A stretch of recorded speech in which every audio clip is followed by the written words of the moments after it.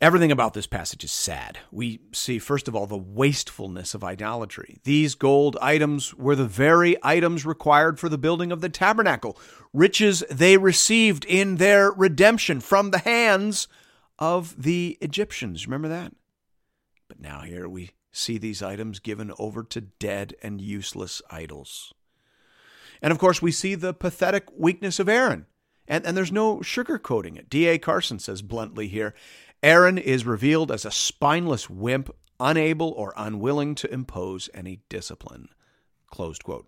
Aaron's like Eli, a good man, perhaps, in and of himself, but utterly incapable of restraining those he loves.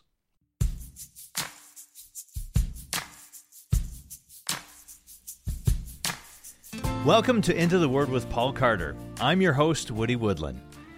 Everything about this passage is sad.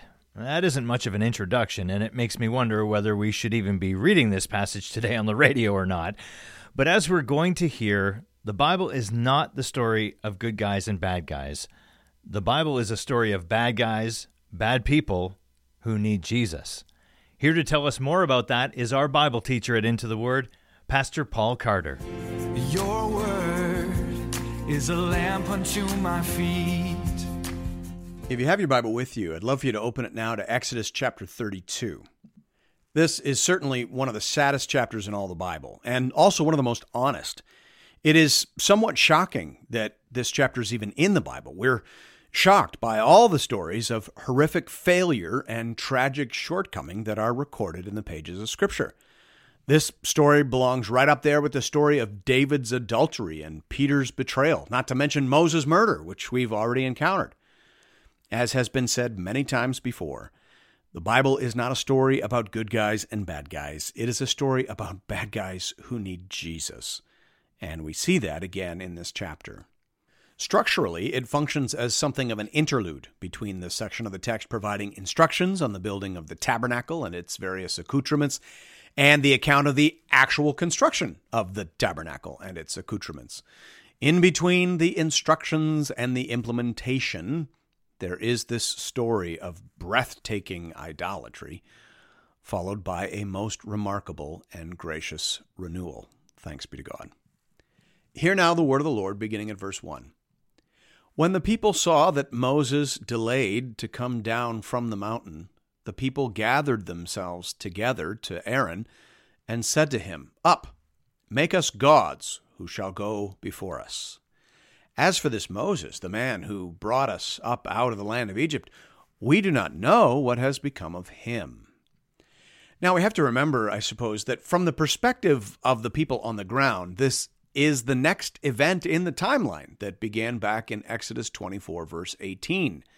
Exodus 24:18 says, Moses entered the cloud and went up on the mountain, and Moses was on the mountain 40 days and 40 nights. So the people on the ground saw that, but they didn't see or hear anything else that we've been reading about since that time. They've been staring at a mountain that appears to have eaten their leader Moses. And keep in mind, they didn't even really know Moses that well. We're only months into the story of Moses' leadership over the people of Israel.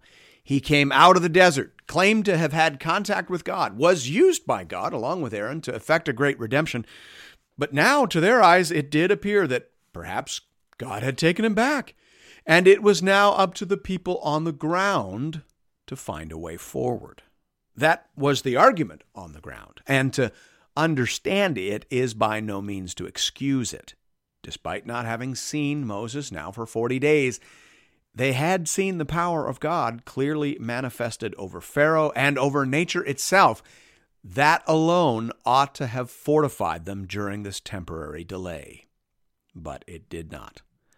And so they sought out a new mediator, Aaron, and by extension, these idols that they asked Aaron to make.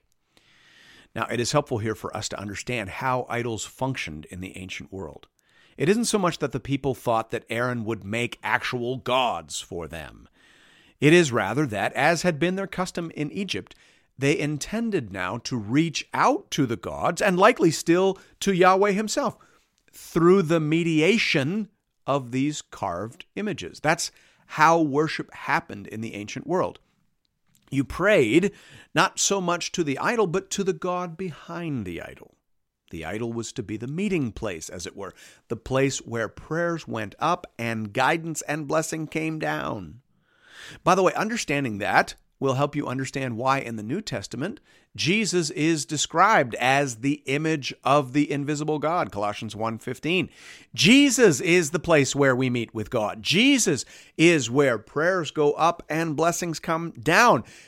And that is why the second commandment forbids the making of images, because an image is coming, God says, and you must wait for him. By the way, the word image used in Colossians 1:15 is the Greek word icon. The word is usually translated idol when the context is negative. An idol is just the wrong icon, as it were. And according to the New Testament, Jesus is the right icon. He is the image of the invisible God. Make your prayers to him. But we have to be careful not to get too far ahead of ourselves here. The people want a new form of mediation. That's the point. Who knows what happened to Moses? So they want to go back to the form of mediation they were familiar with from their time in Egypt. And Aaron, tragically, is perfectly willing to comply. Verse 2. So Aaron said to them, "Take off the rings of gold that are in the ears of your wives, your sons, and your daughters, and bring them to me." So all the people took off the rings of gold that were in their ears and brought them to Aaron. And he received the gold from their hand and fashioned it with a graving tool and made a golden calf. And they said, "These are your gods, O Israel, who brought you up out of the land of Egypt." When Aaron saw this, he built an altar before it. And Aaron made a proclamation and said, "Tomorrow shall be a feast to the Lord." And they rose up early the next day and offered burnt offerings and brought peace offerings. And the people sat down to eat and drink and rose up to play. Everything about this passage is sad. We see, first of all, the wastefulness of idolatry. These gold items were the very items required for the building of the tabernacle, riches they received in their redemption from the hands of the Egyptians. Remember that? But now here we see these items given over to dead and useless idols. And of course, we see the pathetic weakness of Aaron. And there's no sugarcoating it. D.A. Carson says bluntly here, Aaron is revealed as a spineless wimp, unable or unwilling to impose any discipline. Closed quote. Aaron's like Eli, a good man, perhaps, in and of himself, but utterly incapable of restraining those he loves. The best we can say about Aaron here is that he does seem to engage in a bit of damage control. He attempts to keep the focus on Yahweh. Tomorrow will be a feast to Yahweh. He says that these idols will represent the God who brought you out of the land of Egypt. So this idolatrous telephone, as it were, is connected to the one true God. Okay, we see what you're trying to do there. And then he built an altar before the idol. So he is mixing approved elements with idolatrous elements. So perhaps he thinks that syncretism is better than outright apostasy. He certainly wouldn't be the last leader in the covenant community to believe that. But still, this is breathtakingly incompetent leadership, and the text is brutally honest about that. And it leads exactly where you would expect it to lead. It led to sexual immorality and indecent behavior. That's what the last part of verse 6 is saying.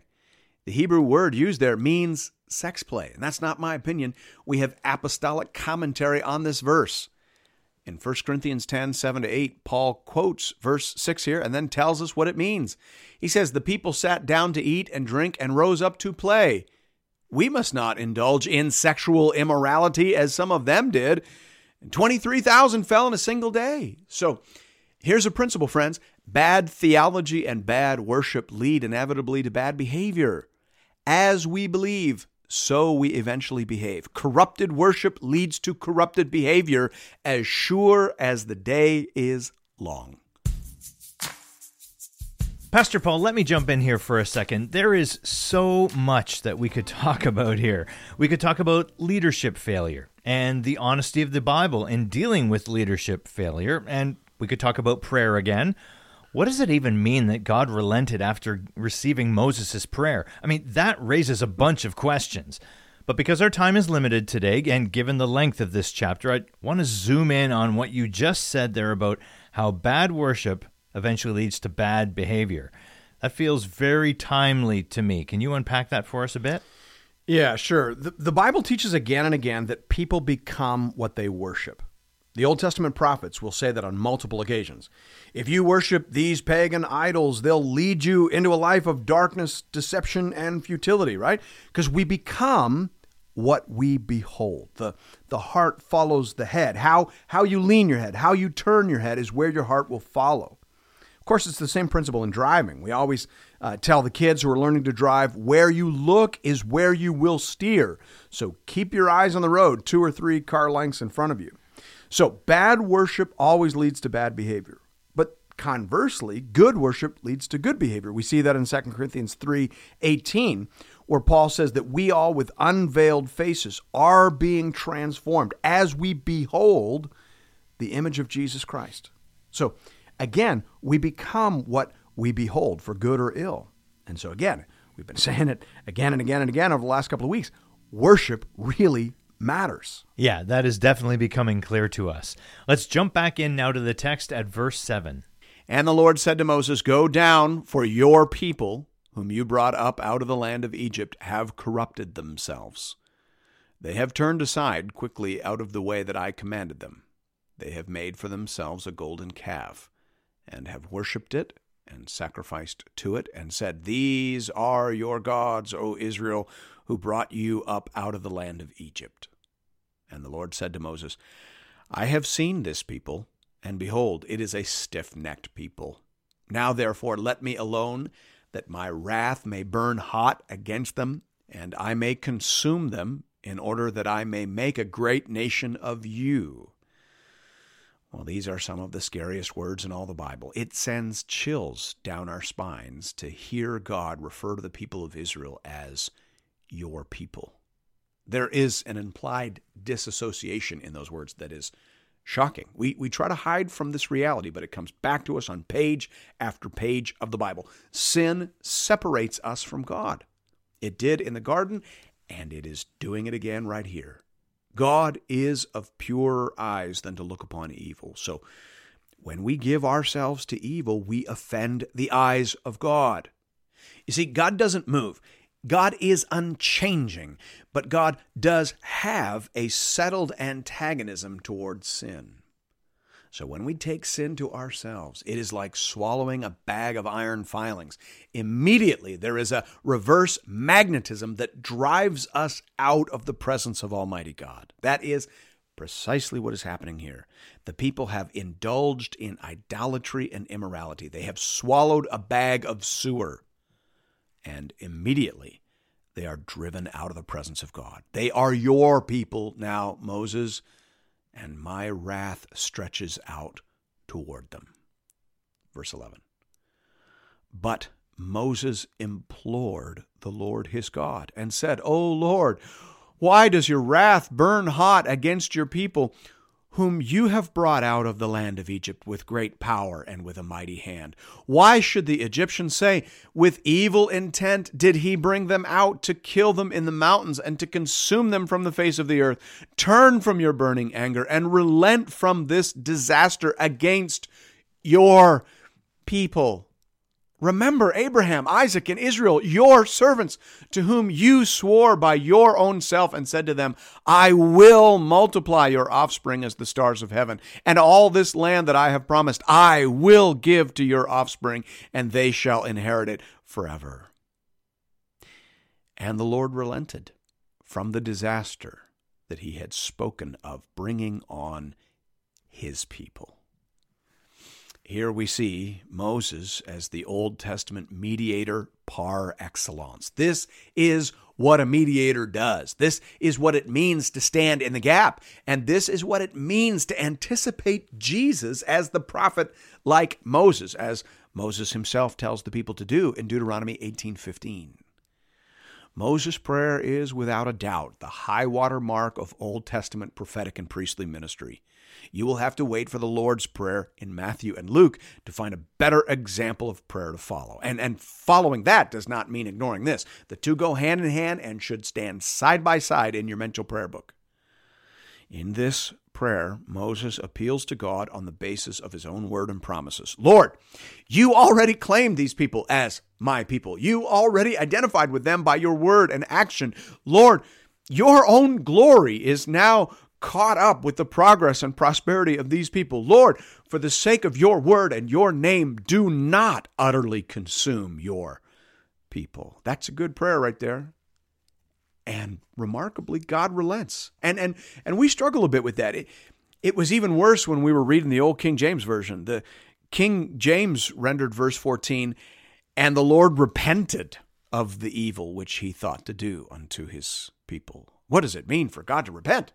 Or even as the ESV has it, which I think is better, what does it mean for God to relent? How can a sovereign, omniscient God change his mind? What does that even mean? R. Alan Cole is helpful here. He refers to this as another anthropomorphism, more properly, an anthropopathism, by which God's activity is explained by analogy in strictly human terms. The meaning is not that God changed his mind, still less that he regretted something that he had intended to do. It means, in biblical language, that he now embarked on a different course of action from that already suggested as a possibility, owing to some new factor, which is usually mentioned in the context closed quote. Anthropomorphism means to describe God's behavior in human terms. Anthropopathism means to describe God's emotions or feelings in human terms. It is metaphorical language, and it is the best we can do when speaking about God. But when doing so, we must simply admit the limitations. The Bible is saying that it is like God relented. It is as though he were about to do this and then did that. But we know, of course, it isn't exactly like that. In fact, we know that because God is God and because he knows all things, he is able to speak and act in ways that we cannot fully understand. What is clear is that God wanted Moses to begin functioning in this role as mediator, because this is what it means to be a kingdom of priests and a holy nation. Priests stand between God and people. They speak to God on behalf of people, and they speak to people on behalf of God. The word priest means bridge. It means go-between. It means gap stander, and that is precisely what God has called Moses to, and to a lesser extent, what God has called all of his people to do. So this is Moses doing what God created and intended him to do, and it foreshadows what God sent and commissioned Jesus Christ to do on behalf of all his people. Praise the Lord. Thus, the disaster is averted. But that is not to say that the people have avoided correction and chastisement. Far from it. We see that part of the story beginning to unfold in verse 15. Then Moses turned and went down from the mountain with the 2 tablets of the testimony in his hand, tablets that were written on both sides, on the front and on the back. They were written. The tablets were the work of God, and the writing was the writing of God, engraved on the tablets. When Joshua heard the noise of the people as they shouted, he said to Moses, "There is a noise of war in the camp." By the way, let's just pause here and notice that Joshua was a much better waiter than the people of Israel in general. He too lost sight of Moses in 24:18, and he too has been sitting here staring at dark clouds for 40 days, but he has not lost faith. He is where Moses left him, and sometimes that is all it takes to be commended in the walk of faith. Verse 18, but he said, "It is not the sound of shouting for victory or the sound of the cry of defeat, but the sound of singing that I hear." And as soon as he came near the camp and saw the calf and the dancing, Moses' anger burned hot, and he threw the tablets out of his hands and broke them at the foot of the mountain. He took the calf that they had made and burned it with fire and ground it to powder and scattered it on the water and made the people of Israel drink it. And Moses said to Aaron, "What did this people do to you that you have brought such a great sin upon them?" And Aaron said, "Let not the anger of my Lord burn hot. You know the people, that they are set on evil. For they said to me, 'Make us gods who shall go before us.' As for this Moses, the man who brought us up out of the land of Egypt, we do not know what has become of him." So I said to them, "Let any who have gold take it off." And so they gave it to me, and I threw it into fire, and out came this calf. Well, of course, that is the most ridiculous excuse in all the Bible, right up there with Adam's excuse in Genesis chapter 3. "This woman that you gave me, she gave me the fruit, and I ate of it." Just another man afraid of the wrong things and making terribly transparent excuses. The Bible is full of such people, and of course, you and I, apart from the grace of God, are such people. The story continues in verse 25. "And when Moses saw that the people had broken loose, for Aaron had let them break loose to the derision of their enemies, then Moses stood in the gate of the camp and said, 'Who is on the Lord's side? Come to me.' And all the sons of Levi gathered around him. And he said to them, 'Thus says the Lord God of Israel, put your sword on your side, each of you, and go to and fro from gate to gate throughout the camp, and each of you kill his brother and his companion and his neighbor.' And the sons of Levi did according to the word of Moses. And that day about 3,000 men of the people fell. And Moses said, 'Today you have been ordained for the service of the Lord, each one at the cost of his son and of his brother, so that he might bestow a blessing upon you this day.'" As we've mentioned before, prior to this point, the firstborn sons of all families and tribes appear to have functioned as the cult priesthood. Again, I use that term in the technical sense, but as of this moment, and because of this demonstration of loyalty, from now on, the Levites exclusively functioned as the clergy tribe in Israel. Now, because this incident is so arresting to the modern reader, we need to just say a few things by way of clarification. First of all, we should understand that these instructions came from God, not Moses. You can see that in verse 27. Secondly, the charge was not to kill all people indiscriminately. It was clearly only directed at those persisting in acts of idolatry. Thirdly, we should, of course, note that as we cross over from Old Testament to New Testament, execution becomes excommunication. The principle, then, is that anyone who persists in idolatry is to be excommunicated from the visible church. And then lastly, we should notice that this principle of exclusive loyalty to the God of the covenant, even over against intimate family ties, is also restated in the New Testament by none other than Christ himself.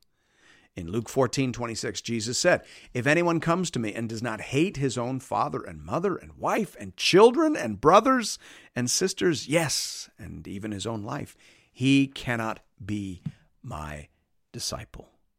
If your love for me, Jesus says, does not so far outstrip your love and loyalty even to your closest relatives that it looks like hatred in comparison, then you cannot be my disciple.